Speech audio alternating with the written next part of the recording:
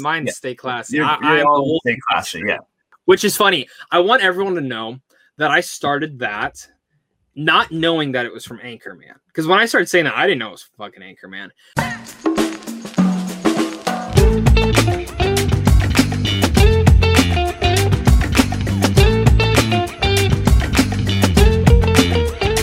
Hey everybody, welcome back to Almost Sideways, a place for movie conversation. My name is Adam, and these are my daily notes where I have fun conversation with guests. And today I have an awesome guest him and I go way back. When I first started YouTube, I met this guy, and I'm really excited to get more into his film journey because his journey has gone a long way since when I first started.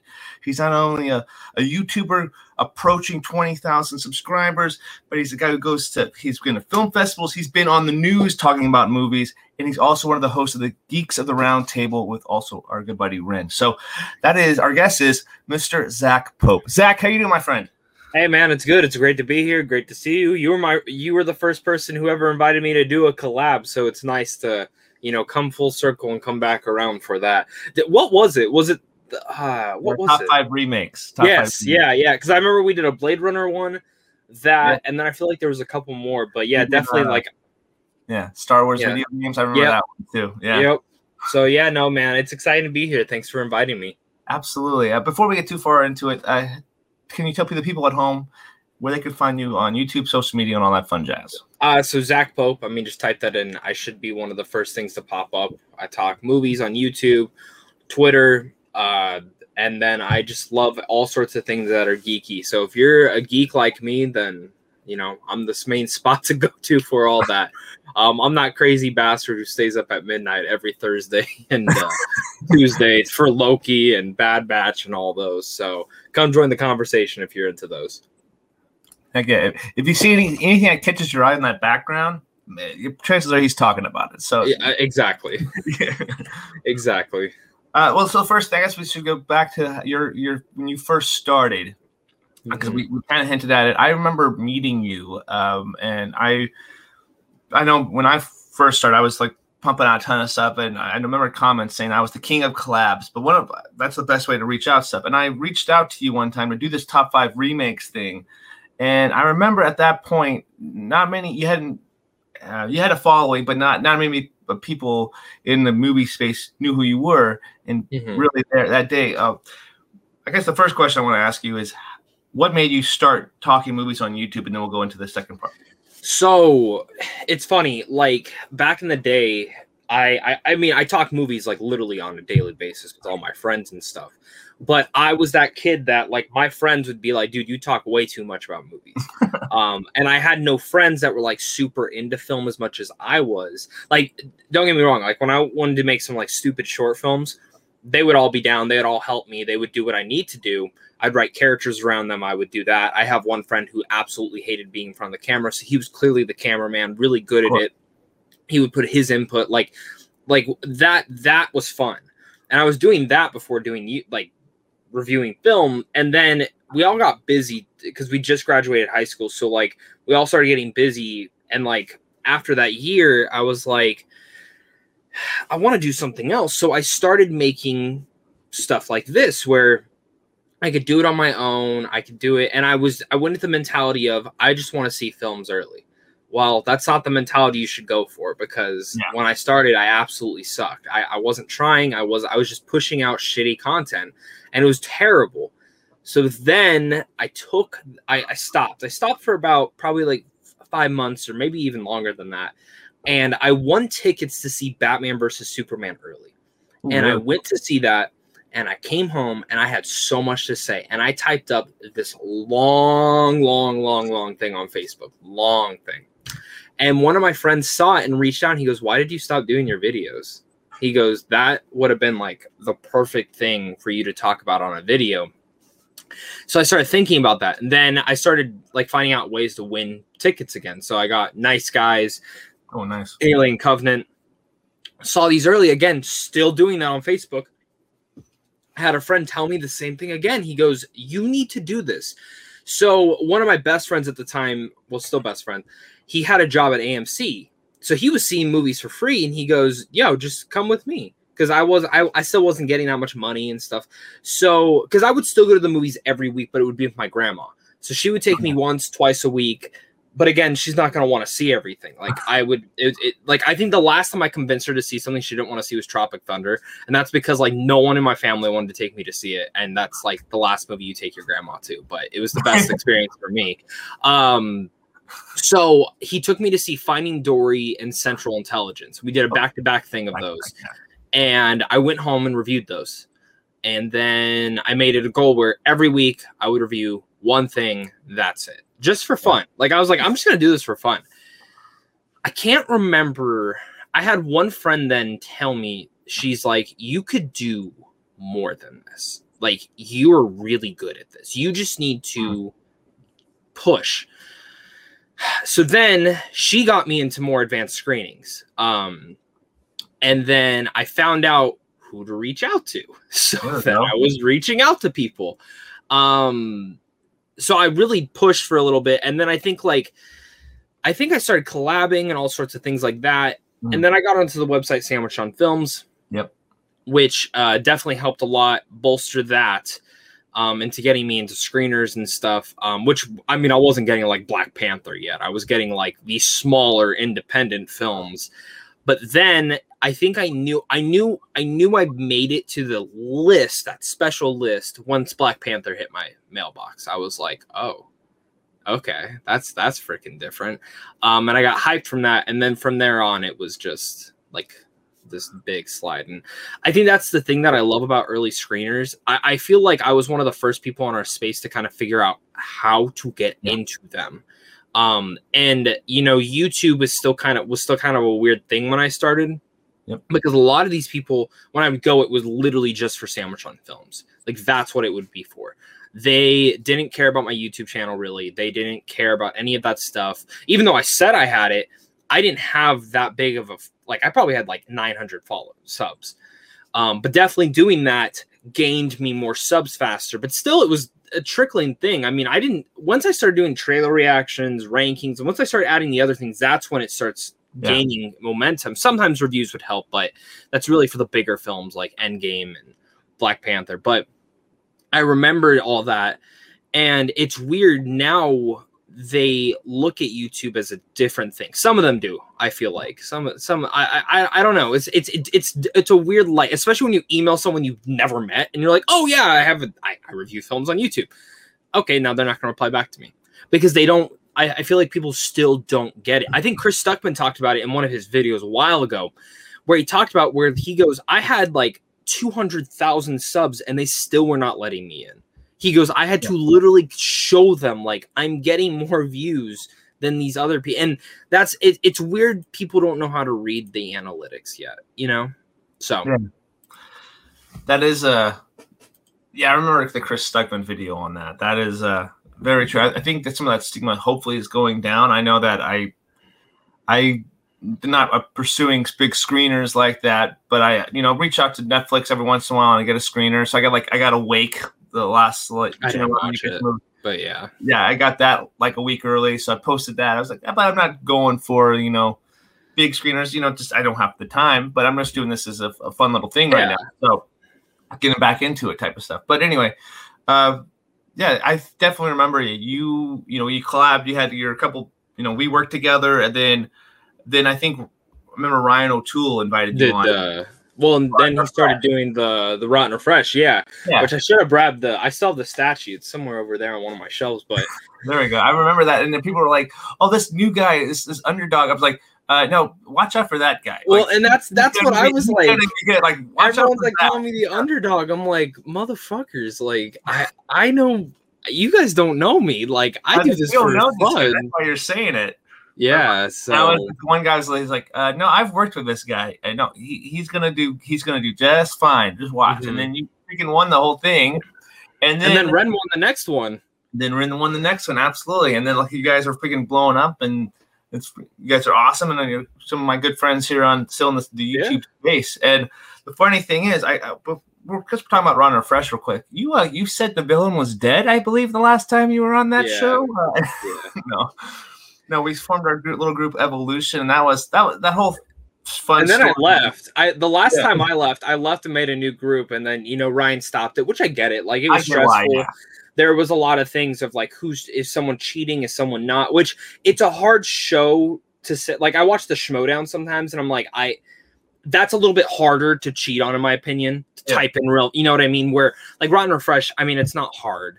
If you really think about it, like if you want to cheat, you could cheat, but like it's all for fun and games. Like if you want to, like it was a fun show because like you had to study, but like everyone had their own way of studying. Like for me, like I don't know, do you use like Vudu or Movies Anywhere? Oh, no, I don't use those. See, I have tons of movies on there. I would just go down them, and when you look at them, it just shows the Rotten Tomato score. So that's what I would do. I would just go down literally list of those and just look at the Rotten Tomato scores and then just hop on. And I always knew how Ryan worked. I know what fucking films he was going to pick, especially when he let us know. Like the Christmas one, I was like, he's going to do Arthur Christmas because it's such a stupid, like, why the hell is that film at 90%? Couldn't tell you, but it's stuff like that. Like you kind of think, okay, how is Ryan and Cody? What are they going to pick? They're going to pick the weird films that, we've heard of, but we're like, that's the score. So yeah, it was fun, man. It was fun. I love doing it. If they brought it back, I would go back and do it. Yeah, I'd be more mellowed out though, but I would definitely go. So I remember you screaming at the top of your lungs during that barnyard brawl. That was wearing my Deadpool mask and having my whole background, like with all my supporters and shit. My Pattinson, Batman, like Baby Groot. I think you had one. Yeah. I still have Groot. He's like right here, but yeah, dude, I was young. Yeah, I feel young. Like I go back and look at those videos, and I'm like, fuck, man. I mean, that was like more than. That was like 3 years ago. Yeah, it was 3 years ago.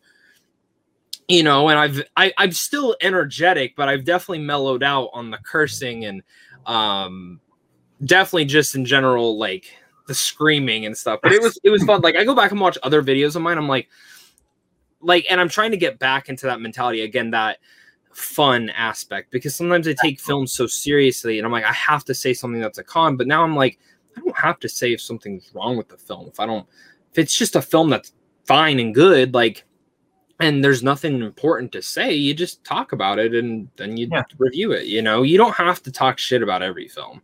Oh, absolutely not. Like that's my thing. And a lot of people will be like, well, you're so nice when you review stuff. I'm like, well, not every, like, if a film's not garbage, and I enjoy it, like I'm probably gonna give it a good rating, as long as it didn't piss me off. Like, Spirit Untamed was annoying because like that should have been better. Okay, and then there's like Hitman's Bodyguard's Wife, the second one. Yeah, it's a terrible movie. It's a terribly made movie, but it's so fun. It's so fun. So in that aspect, if it's fun, you can like it. You know what I mean? Like be entertained by aspects of the movie. Yeah, I didn't expect it. It's not Shakespeare. Yeah, absolutely. That is too. When you are sitting down and watching, what's the biggest difference between? I know you kind of hinted at it, but when you first started and now, like, are you still writing out scripts, or are you just kind of free flowing it, or what's funny? So before, I never read on a script because I would come home, right home, and do it. Yeah. Now it's a little bit different. Sometimes these films I see, if it's a screener I watch at home where I know I don't have to review it for like I saw The Tomorrow War like two weeks ago. Yeah. Like I saw it 2 weeks ago. I knew I wasn't going to review that until probably the week before it comes out, because that's when the embargo goes up. Mm-hmm. And I was like, so at home, I take a lot of notes now. Especially during the pandemic, I was taking so many notes because there's certain things I don't take notes for. I tried taking notes during WandaVision and I noticed it just wasn't flowing right. So then I stopped completely. And I'm just like, right after it's over, I'm going to hop on and just do it. Now I've done that with Falcon, Winter Soldier, Loki. If I forget something, I forget something. You know what I mean? I'm talking about what I enjoyed the most in the episode, not what I'm not recapping the damn thing. If I was recapping it, then it would be a little bit different, but I'm just reviewing my favorite moments from it. But in this sense, when I go to the theater, I've tried bringing a notebook. I can't see in the dark. And then I get out and I'm like, I can't fucking read this. Your chicken scratch? Yeah. And my handwriting's already garbage. So chicken scratch is even worse. So that doesn't work for me. I've tried it. multiple times, but now I come home right after the screener if it's in person, and I just sit down, review it. Yeah. Sometimes I'll edit it if I need to, if not. And if I forget something, I forget something. And I do bring my notebook in my car. So sometimes like I'll go out there and I'll be like, okay, I need to hit this, and that. Those are the 3 things I need to hit the most. Yeah. But typically the film's pretty fresh in my head. But again, when I'm at home, I usually write down notes if I know I'm not going to review it right after. So I can remember like the tomorrow, and I usually take like 2 pages of notes, like Tomorrow War. I have like 2 pages of notes on stuff. I have a lot to say about the film, because there's so many different elements to it, because it is a time travel film. So like that adds this whole factor to it that you're supposed to talk about. So it's interesting, man. And I like it. I've always known, like, just jumping in the way when I talk to the camera, it's like I'm talking to my best friend. It might be all over the place, but I don't care. They know what you're talking about, at least. Yes, exactly. We're really best friends. Yeah. Well, that's kind of cool. Yeah. Like I remember you always would write my 2 categories: pros, cons, what kind of things I like. Exactly. That's how I do it. At least, how I take little notes when I start out, and then sometimes just kind of like this conversations are very like a friendly conversations. That's how I'm just talking to somebody on the other end of the camera, and hopefully if I, like I said, forget something too, but I forgot something. That's what the comment section is always for. I said, I forgot. Exactly. Yeah. And there's like people who be like, you forgot to talk about this. I'm like, I didn't even notice that. Like, especially these spoiler reviews I do each week. I'm like, I didn't even notice that. It was so small. Yeah. Like, guys, like, it's like, technically I'm doing a reaction because I'm like reacting right after the damn thing. So it's like chill out. No, like, I can't get everything. No, exactly. If you want everything, go to Emergency Awesome or something. Yeah, or spoiler breakdowns or ZZ. Yes, 3C Films. Yeah, there we go. Dave Lee Underground. Yeah, exactly. All those guys. Yeah. But anyway, where was I going to go? I had a question. Oh yeah, the pandemic.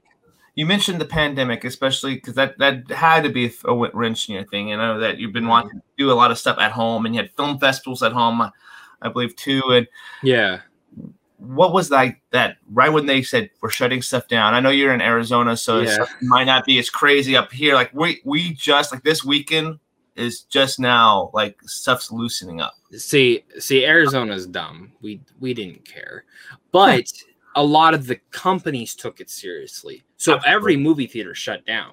Yeah. And then the state got serious. Like seriously, like every company shut down. Then the state finally was like, we're closing. Like we're gonna close, and we reopened within like 3 weeks.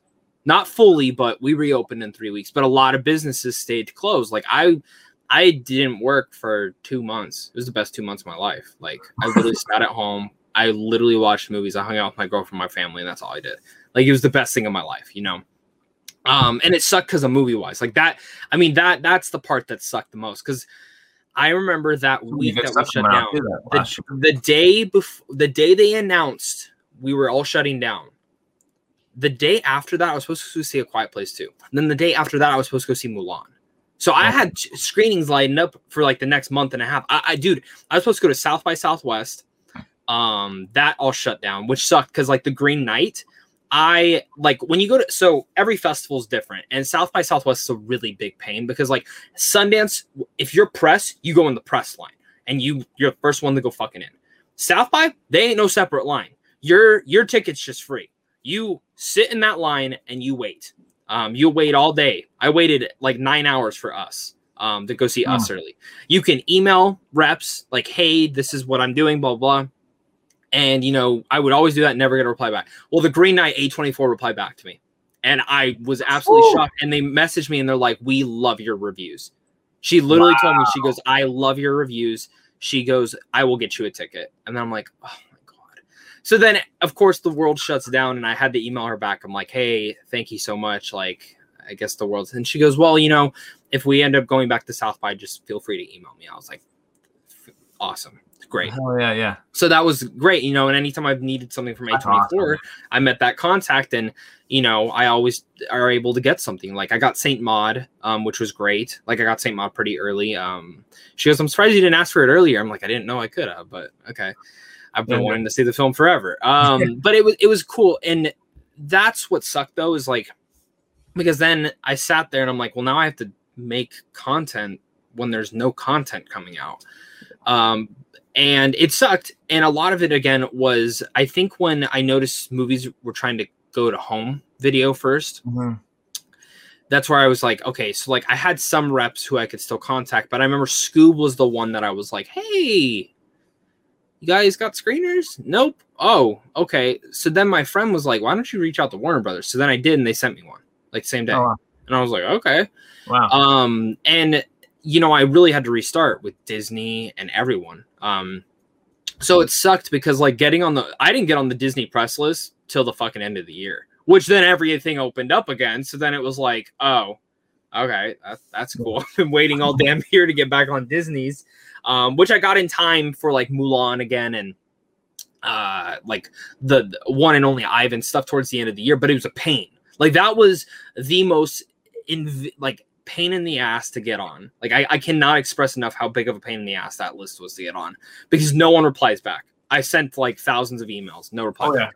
I've tried to do the Disney one. They've responded back to one saying, "Oh, we're not doing that," and they we're not doing and to be honest, I think they've changed a lot because everything's kind of going back now. So now it's all more local, and like the person I reach out to.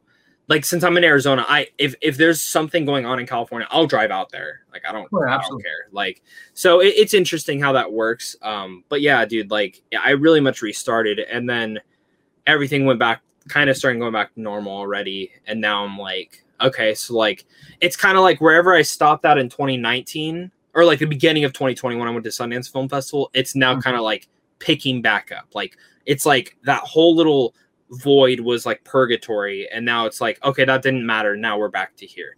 And I'm like, okay, cool, like that this is where we're going now. Nice.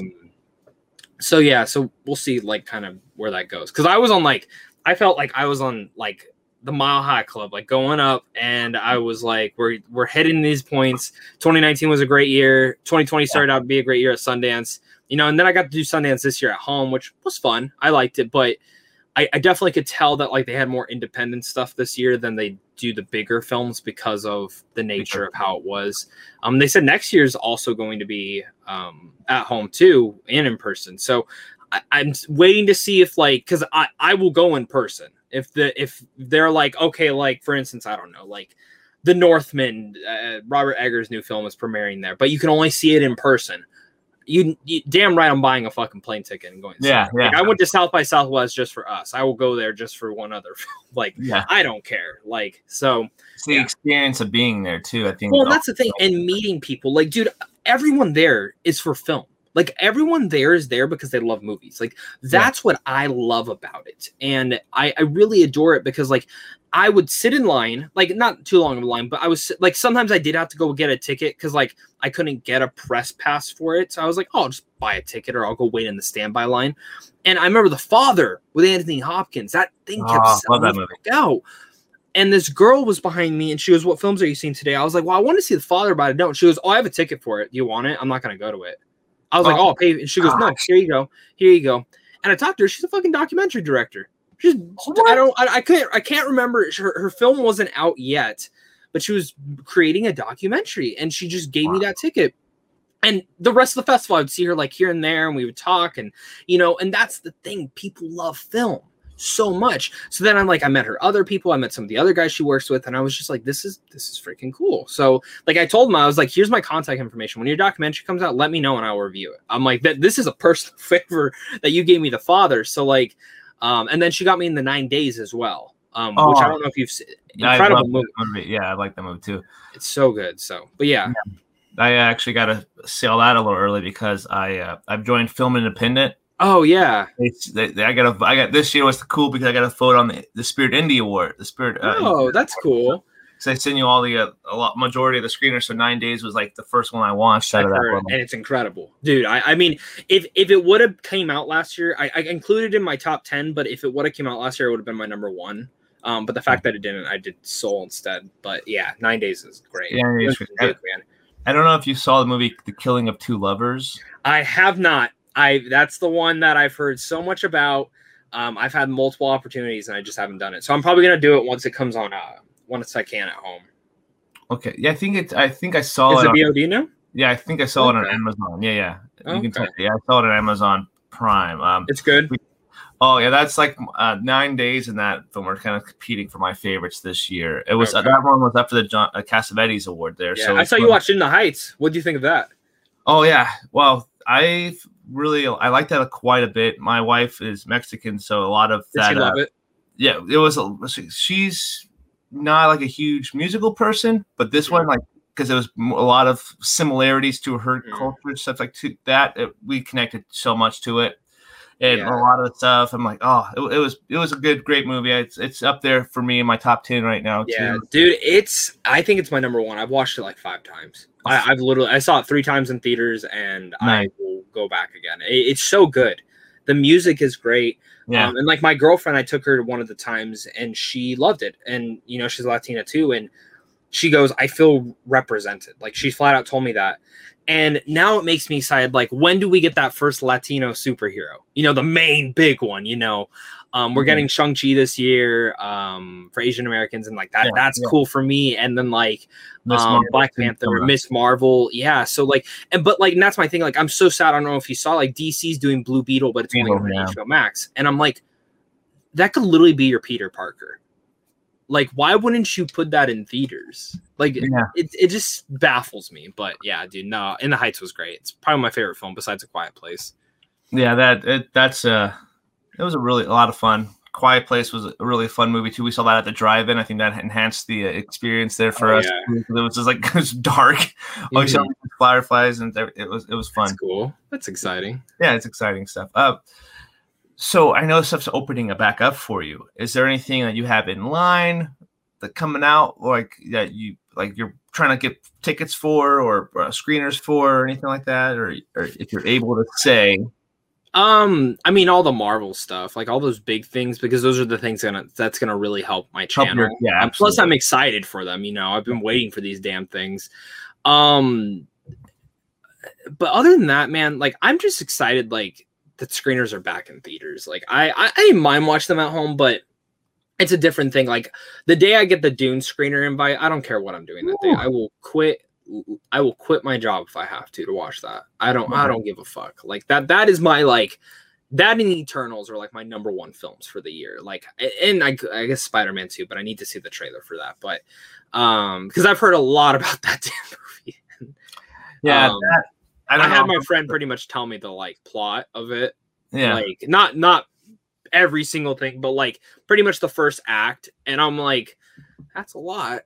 Okay. Yeah, we'll see how it goes. Yeah, I believe in Kevin Feige though. So like I'm not gonna like I can't imagine it's gonna be a bad film. I think it'll be really good.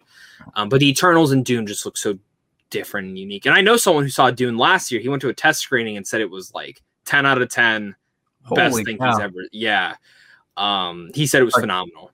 Nice. That's kind of like Rin sitting on the Quiet Place 2 review. For yeah. So, and he said the film was like 99% done. He goes, I think they had like a couple more things to touch up on like CGI, but he goes, it was awesome. They saw it in IMAX. I'm like, oh God, I'm so jealous. But yeah, dude, like for me though, the biggest thing is like the Arizona Midday segment I did out here. They invited me to come back again. So they said that they're going to have me do monthly ones, which is cool. Like I didn't expect that. Like we've talked about it for a bit of doing that because I've been on there before. Yeah. But now it's like, okay, we actually are going to do this month to month. And that's cool for me because like it gives me a place. I'm like, I've done once for like the Scottsdale Film Festival where I talked about it, and like I always feel comfortable in those, but those ones I have to do a lot of research for because like they're more independent films that I have no idea about, and I have to rewatch a lot of them because we have to watch them throughout the year for our Critic Society. But when it comes down to that, I'm supposed to also dive into those. So Marvel, I mean, that was easy. I just watched Loki and then hopped on and did my thing and I was able to talk about it. So, man, it was exciting. I love being able to do that and hopefully more opportunities. Yeah. How did you, if you guys didn't exactly know what he was talking about, right, that he gets this local news station, right? Like you get on there. How did that conversation, did they approach you? Did you try to reach out to them to see what's up or? So I can't say the person's name, but someone, the first time someone helped me get on, the station came to them and was like, do you have anyone in mind? And they pointed them my way. So then they messaged me for the few times. And then like I also do The List, which is like another channel as well, which I've seen like, that rank stuff. So like again, same thing. They asked, they told me. So then they have me, and I do one like every other month or every couple of weeks. So then, of course, the Scottsdale Film Festival, they liked what I did the first time. So then I did 2 more for them to promote the festival, because it makes it easier on the person who's running it all. Because she can focus on that, and I can focus on doing like the promoting side. And then this time, though, no one. They just messaged me. They emailed me, and they're like, hey, we have this idea. Would you love to come on and do it? Cool. Sure. So then I hopped on, and then I was talking to the producer, and they're like, we would love to have you monthly, like talking about movies. I'm like, she goes, is that something you'd love to do? I was like, absolutely. I was like, you tell me, I'll be there. I don't care. Like, I get to talk movies, you know? So, and it gets my name out there. Like, I mean, that's how the way I view it. Like, so it's exciting. It's another outlet to talk film. Like that's all that matters to me, honestly. Like I told them, I was like, I just love talking movies. Like, if you want to talk movies, like that's the place. I'm the one to get. Yeah, I'm the one to get. Yeah. What's that first experience behind the bright lights? Was that a little nerve-wracking, or butterflies? Oh, God, dude. The first time it was in person. Oh, God, dude. We had to go, and I had to go into the studio. I was like sweating so much. I was like, this is so fucking intense. And thankfully, the films I was talking about was like Ford v Ferrari, Waves, Honey Boy, like these ones that I've kind of already known about a lot. So like being in person, but like Desiree, who's like the host of it all, she's very, very good at like keeping that conversation flowing and making it not awkward or anything. So I felt really natural and felt good about it. Like I think I stuttered once, which was not bad. And I didn't talk too fast either. But it was nice. And then like the next 3 times are all at home right now. So like, it hasn't been too bad because I'm in my comfort zone. Yeah, exactly. Now, when we go back to the studio, if we ever do, if they have me for that long, then that question opens up again. Will I be, on the edge of my seat? And I'll probably be like, okay, like, because like the first time my mom came with me, and then the person who helped me get on went, and that helped. But I'm like, if I had to go alone, I'm like, yeah, a little nerve-wracking there. Yeah, definitely. That's pretty cool. I know that you have another outlet too. We'll talk about that too. We mentioned it earlier in the podcast. Ren, you guys have a podcast, Geeks the Round Table. You've been doing that I think you just celebrated your first year, right? Yeah. So we just hit our first year a couple of weeks back. Doesn't feel like a year's passed at all, because it's just fun for me and him to hop on and talk every week. Yeah. How does, I know that you guys, he's way like 8 hours ahead of us. Yeah. So we're filming like in our pajamas. He's like already had like his lunch, and he's dude, he's like about to go to bed. Yeah. Like I think it's 4 o'clock his time when we do it, 3 or 4.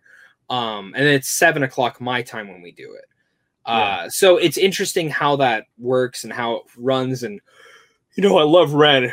So like, that's why when we, he came to me, he goes, I want to do a podcast. I was like, dude, I'd love to be it. Just let me know. And, that's something that we brought together to life. And it's fun, again, doing it every week, talking movie news, because like, that's what we enjoy. And, we wanted to create a podcast that people could join in a live chat and have conversations, which like, we could get 12 people in there during a live stream, but as long as they're conversating, which they always do, that makes me happy. Like, even though they're not talking to us, they're talking with each other.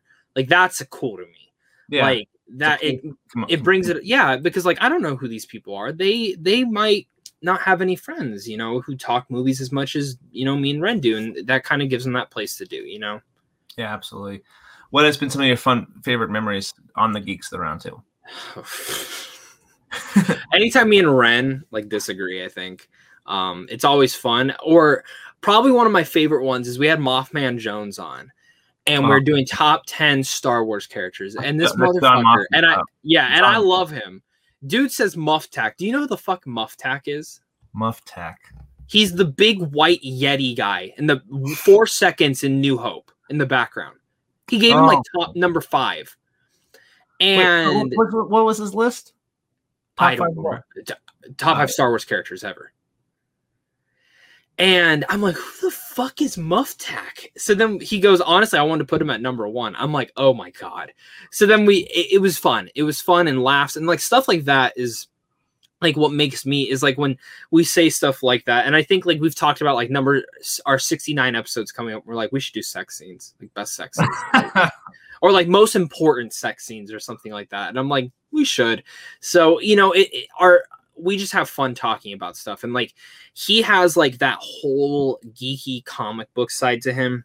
Oh yeah. And I'm trying to get more into the comic book thing. So he always tells me which ones to buy. And then I'll buy them and read them. And I'm like, okay, this is like really cool.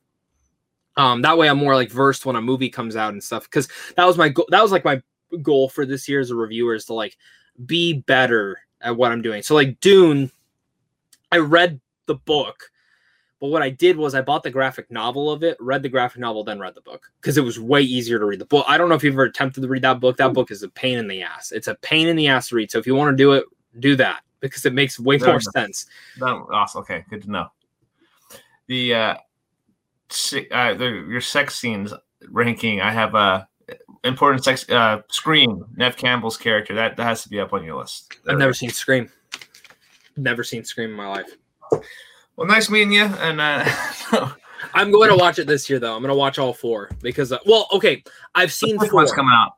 I've seen, and the 5th one's coming out, but I've seen 4 and parts of 1. Mm-hmm. And though I only say that is because I didn't know they were like satires, to be honest with you. Oh yeah. I thought they were straight horror. So when I was younger, I wasn't that into horror. Like I loved Evil Dead because Evil Dead was funny to me. It wasn't scary. Nightmare on Elm Street was appealing to me because like Freddy was kind of funny to me.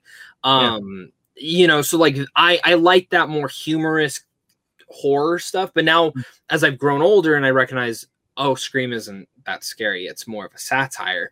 Now I want to watch them. And it's just more of a, again, like I tell you, like I play video games on my off time. I don't watch I have all these movies to watch, but I watch them usually like if my girlfriend's over or if I'm with a friend or my family wants to watch something, I'll watch a movie by myself.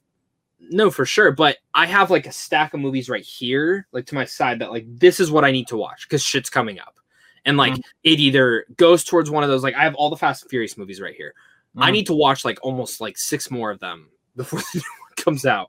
And I've just been putting it off. And then like, just because you've never seen them before, or because ranking, I'm gonna do it. Oh ranking. I'm like, but yeah. It's been no, you're okay. It's just been forever. And then some of them, I mean, I've only seen once, so like yeah. But then like I have a list of movies here that I've never seen. So like I'm gonna do a bunch of first time watches. So like Black Swan, never seen in my life. So I'm gonna do a first time watch that. Yeah. James Bond. I have all the James Bond films there. Never watched any of them besides the Daniel Craig ones and a couple of the Pierce Brosnan and Sean Connery ones. Yeah. I can't remember the other guy's name that I've seen. Roger Moore. No. That one. Yes. So I'm excited to do that. There's just films that like and then my girlfriend's never seen Indiana Jones. So like I'm going to make her do a first time watch of those. Nice. Good. I'm trying. She like, I guess, I don't know what's up. I guess as a child, like her family was just not into them. So like it's burdened into her that they're boring films, I feel. And I'm like, I don't know which one they watched, but it definitely wasn't Raiders. It was probably Temple of Doom, which is like the most like hit or miss one for people. I like Raiders, I like Temple of Doom, but you know. My wife, that's the same thing with her. Like, so Star Wars, she'll watch them, but she's not like them. Yeah, I got her into Star Wars though. I don't remember how. Before we started dating, I was like, "You should watch Star Wars." And so Solo was on Netflix, and I was like, "You should watch Solo. Just try it." She loved it. I was like, "If you love Solo, that's like bottom tier. You'll love the others." So then I had her watch Force Awakens, Last Jedi. This is before Rise came out. Then she went back and watched the prequels. Then went to the original, and then by the time she'd finished it, Rise had come out, and she was a giant fan of it, like loved it. Which one is her favorite? She won't answer the damn question when I ask her. She's like, if you ask her, it changes every day. Some days it's Force Awakens. She really likes Rise though. She really likes Rise, which like that's fine. I like Rise, but she like really likes it. My wife liked Attack of the Clones. Oh, she loves Phantom Menace. Jar Jar Binks, she literally will tell me it's her favorite character. But I know say that's my favorite character. She's like, your favorite character is Jar Jar. I'm like, shut up, it's Dash Rendar. Yeah. We know this. He's not even in the movie. Exactly. No, but I'm gonna guess her top 3. It's probably Force Awakens, like out of order: Force Awakens, Return of the Jedi, and Rise of Skywalker, Phantom Menace. Or maybe Revenge. I'm not in particular, but I know she likes Solo a lot too, and I think that's because that was her first one. But she's really into The Mandalorian. Like that's her thing. My wife and I, she would watch that show and she loves it too. So yeah. So good. I'm sad the next season's not coming out till like late next year.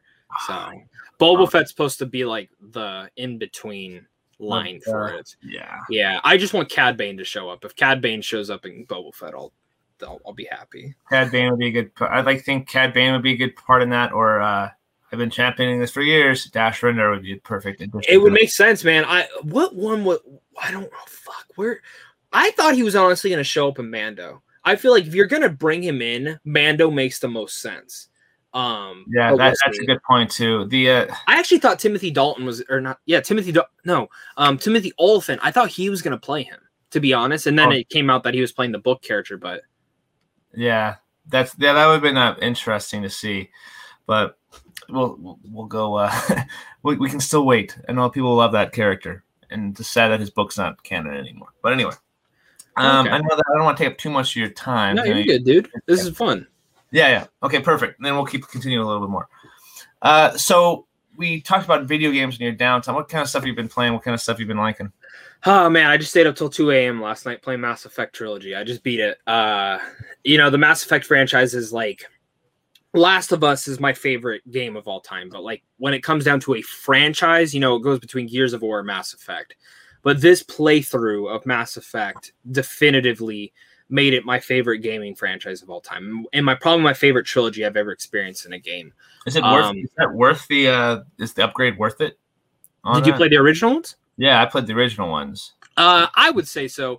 They don't change. They change the graphics a lot. Like the graphical power is great. It's still a little like the first one's still a little clunky, but like to experience, because like when I played them, I didn't like the first one, so I never beat it. I was like, fuck the first one, this one's terrible. Then I got the second one, and I loved it. The second one for the longest time was one of my favorite games of all time, like top 3. And then I loved 3 as well, but the ending always left me a little bit dissatisfied. Like, and that's because I never did the extended cut that they did. So now, plus. In this version, I don't know if you ever did all the add-ons. All the DLC is in here. And they seamlessly put it in. So I found a site that tells you what missions to do in what order, because this is like the canon way of doing it. So the first game really doesn't matter. The second game, there's a way of doing it so you get the best outcome.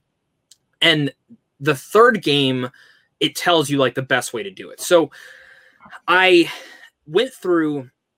And I always romanced Tali, if you remember her. I always thought she was a really interesting character. So this time around, though, the first game, I fell in love with Liara. I was like, this character is so fascinating. So I went with Liara this time, which I feel is the canon one. Like this is, because they did Andromeda, that was not great. And they're already announcing they're doing another one. And that teaser trailer, though, it's Liara. Liara picks up Shepard's thing that says N7, and then she smiles and turns away, and then it says Mass Effect. It will continue. The Mass Effect universe will continue, assuming that Liara will be a major part of the next one, and Shepard somewhere out there in the world, which I'm going to talk about in a second. But I going through and romancing Liara throughout it, and becoming best friends with Garrus, and becoming friends with everyone. You care about those characters so fucking much that when you play the second one, you're like, everyone needs to survive. Everyone needs to survive. Legion, Tali, Thane, and get so emotionally enwrapped in them. And the third game, since I usually romance Tali, this time around it was a lot different because I did Liara, and I loved it even more. I love what they did with Tali and everything, but it very much feels like they do more with Liara, if that makes sense. Like they very much push her to the forefront. And their relationship is very much the climax of 3. And just the DLC, there's 2 DLCs in particular. There's one that's called the Leviathan. Oh, yeah. Which, you do it? No, I know what you're talking about. So I'd never done it. I have no idea how that was an add-on. It literally dives into the Reapers who created them. Mm-hmm. And I was like, what the hell? The second DLC is the third to last mission you're supposed to do is the Citadel. Did you ever do this one? No, I haven't done this one. It is the best add-on I've ever played in a game. It is your farewell to everyone. So pretty much it's your shore leave, you dock, they're fixing the ship, you get your own apartment, and you end up going like I'm not going to spoil what happens because someone's out to kill you. Okay. When you find out who's out to kill you, it's literally a great twist. Because I didn't see it coming, and the fact that it's been out for almost 10 years and I still didn't ever hear about this, great job to people. Fantastic. But your whole squad's with you. Your whole entire squad is with you for this mission. And it makes it big because it's like you've never had that before, where everyone's running with you and you're fighting. And people, and Rex is back too, because Rex isn't a main character in the second and third one if you kept him alive. So he joins your squad again. It was fun. And then whoever you romance, which like Liara is mine, she's a major part of your squad, and again builds that relationship. And then once it's over, you go back to the apartment and you can invite your friends up. You can go walk the strip and do like gambling and hang out with everyone. It's very much a goodbye to everyone that you've kept alive. So if you kept everyone alive up to that point, they're all at the party. If you didn't, I've seen like videos on YouTube where like everyone's dead and there's like 2 people there, and it's super depressing. But if you've kept everyone alive, you get these awesome conversations. You find out like if you're romancing Liara, like she'll be like, if you want to escape for a little bit, we can. And then you can choose if you want a mellow party or like a super drunk out party, which I chose the super drunk out, and Tali's going crazy. Grunt, the Krogan, is in the shower crying. It's so fun, dude. But that DLC, when you go back to the ship, it adds so much. And your characters, the squad mates, dude, I walked in on Garrus and Liara kissing. I'm like, what? They're together? And then I found out Ashley and James had a thing. And it just opens up all these doors. And Javik, the Prothean you meet in 3, he's a bigger part in it. It is fascinating. But yeah, Liara, man, and from what I've read is apparently they do have a canon version of it, and I did the canon way. You're supposed to romance Liara, choose the destroy ending, all that sorts of things, and that's where like this next one's supposed to take place. And I'm like, okay. I really like this. Because like if you get the best ending, there's that little tease at the end of Shepard breathing. Like that one little and I'm like, he's alive. Like you don't show him fucking breathing and he's not alive. So Mass Effect, that's what I've been playing. And then I'm going to start Ratchet and Clank today. That's my goal, because I bought Rift Apart and I haven't tried it yet. So that's going to be my thing today. You're playing the Rift Apart Ratchet and Clank, or the Rift Apart, the new one that just came out. Okay. Yeah, I just started Star Wars Fallen Orders, or the. That's great. Have you played it before? I had not played it up till now, so I'm on my 3rd planet. I just got to Kashyyyk. Okay, yeah, that's a great game. It's hard. That game's hard.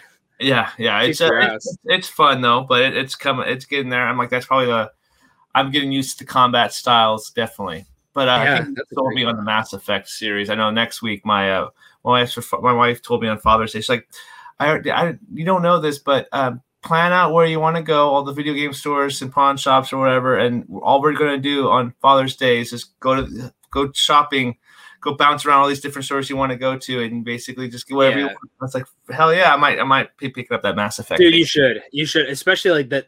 Like I always tell, like I've talked to one of my friends into it. I'm like, just get past the first game, and if you want, I'll send you the site that I looked at, like, because you can still make your choices to who you want to romance, what this choice is, but the mission priority is like my favorite thing, like that it helped me do. So yeah, do that. I like the can. I would love to do that. You got me hyped for that ending thing. So that ending, the Citadel. The Citadel, best DLC I've ever done. Like, because the best part about Mass Effect is the characters and interacting with them. So like that's what I loved about it.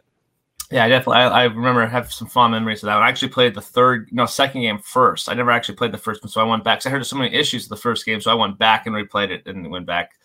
No, it's not bad. It's just very like this game. They fixed everything, like the Mako, all that shit. It's still clunky, but like it's playable in my opinion. Yeah, the Mako. They spent too much time on that the Mako's little. Yeah, that's why I was glad 3. There's like nothing to that. Yeah, but anyway, couple more questions I wanted to touch on.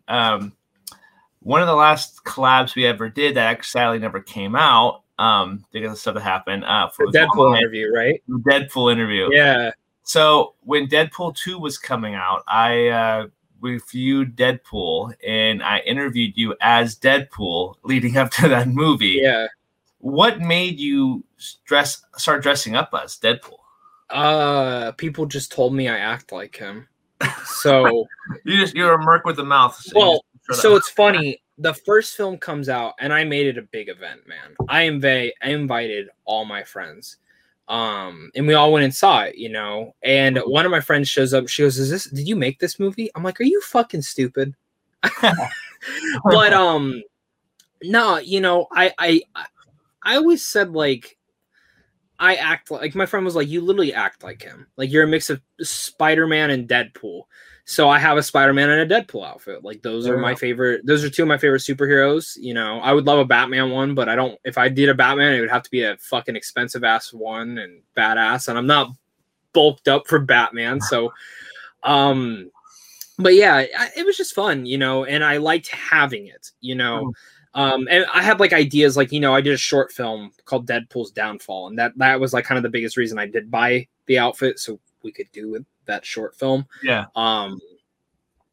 And you know, that was probably the most expensive short film we did because of that costume alone. And like, yeah, and like I remember we have a tracking shot of like me riding a tricycle on the street, like on an actual street of cars driving. Dude, we had my friend's minivan opened up in the back and he's just holding the cameras. We drive around and I'm like, I'm surprised we didn't get pulled over because we literally rode it from my house to the location we were going. So like, I literally rode it like 4 miles, fully dressed up in the fucking suit. It's gotta be hot too, Arizona. Oh yeah, dude, it was summertime too. I was dying.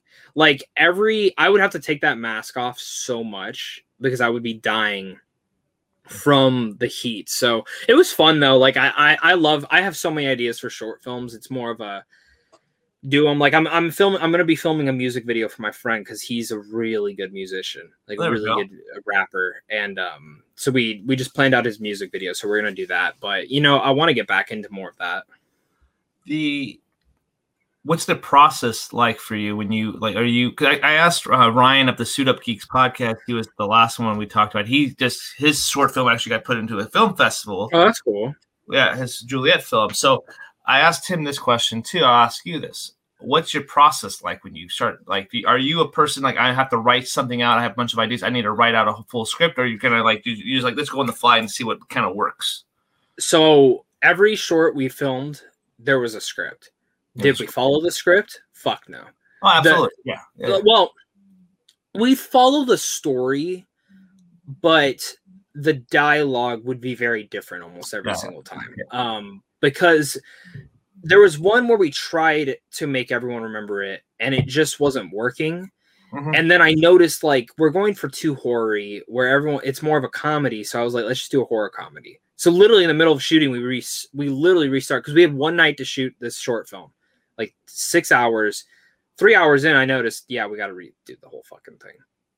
So we redid the whole fucking thing and changed it to more of a comedy. And I did do a straight up horror film. And that was the one I think we did follow almost every single thing. And that is probably my favorite one we've done.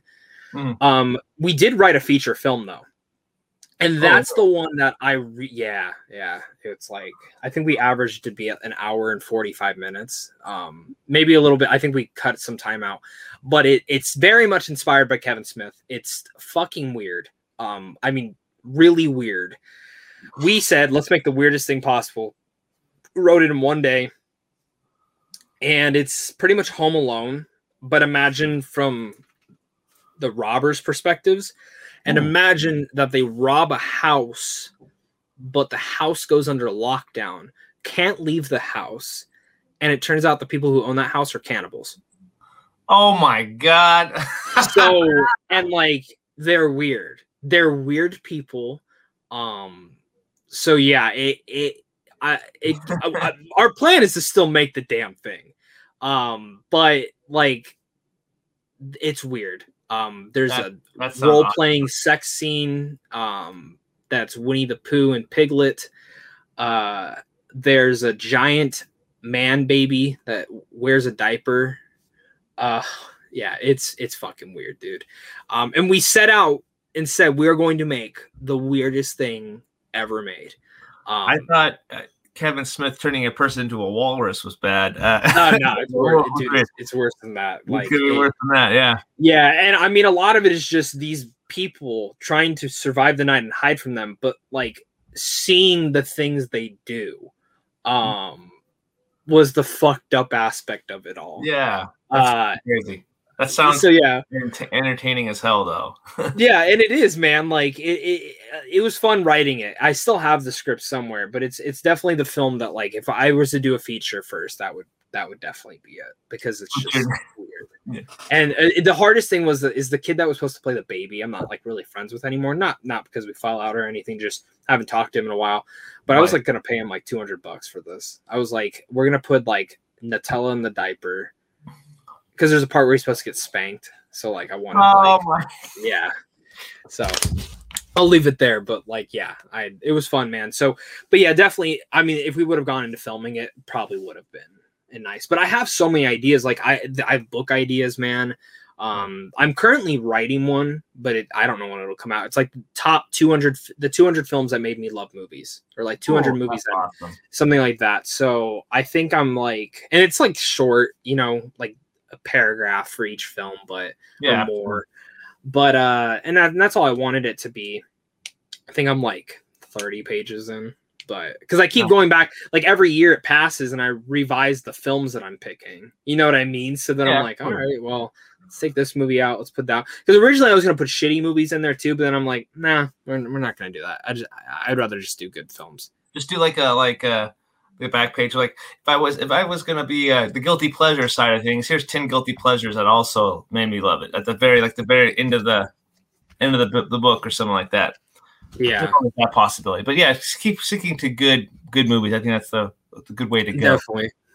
Well, if that ever comes out, when it comes out, I'll speak it into existence. When it comes out, I'll make sure I'll get myself a copy. Yeah, I'll put it in a film festival. I saw a terrible film at Sundance this year, and I'm like, if that film can make it into Sundance, I can with that shitty thing. There we go.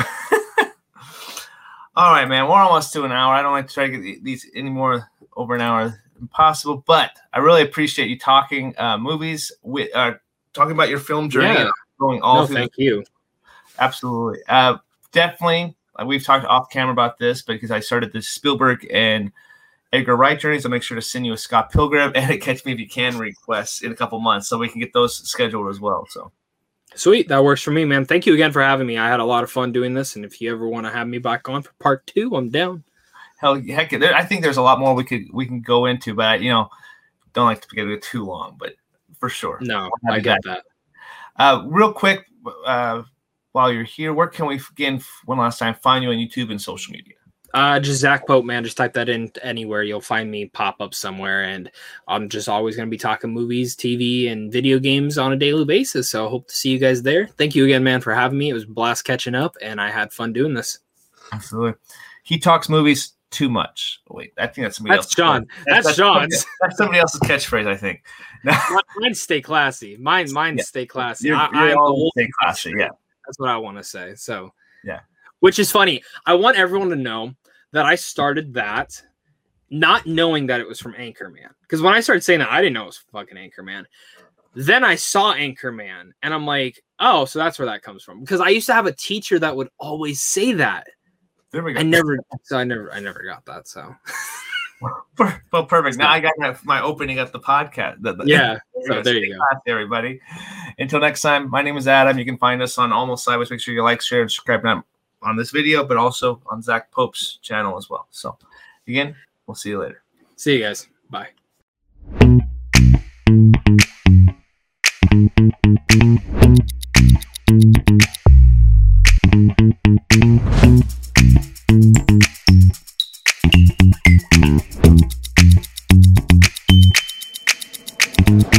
Thank you.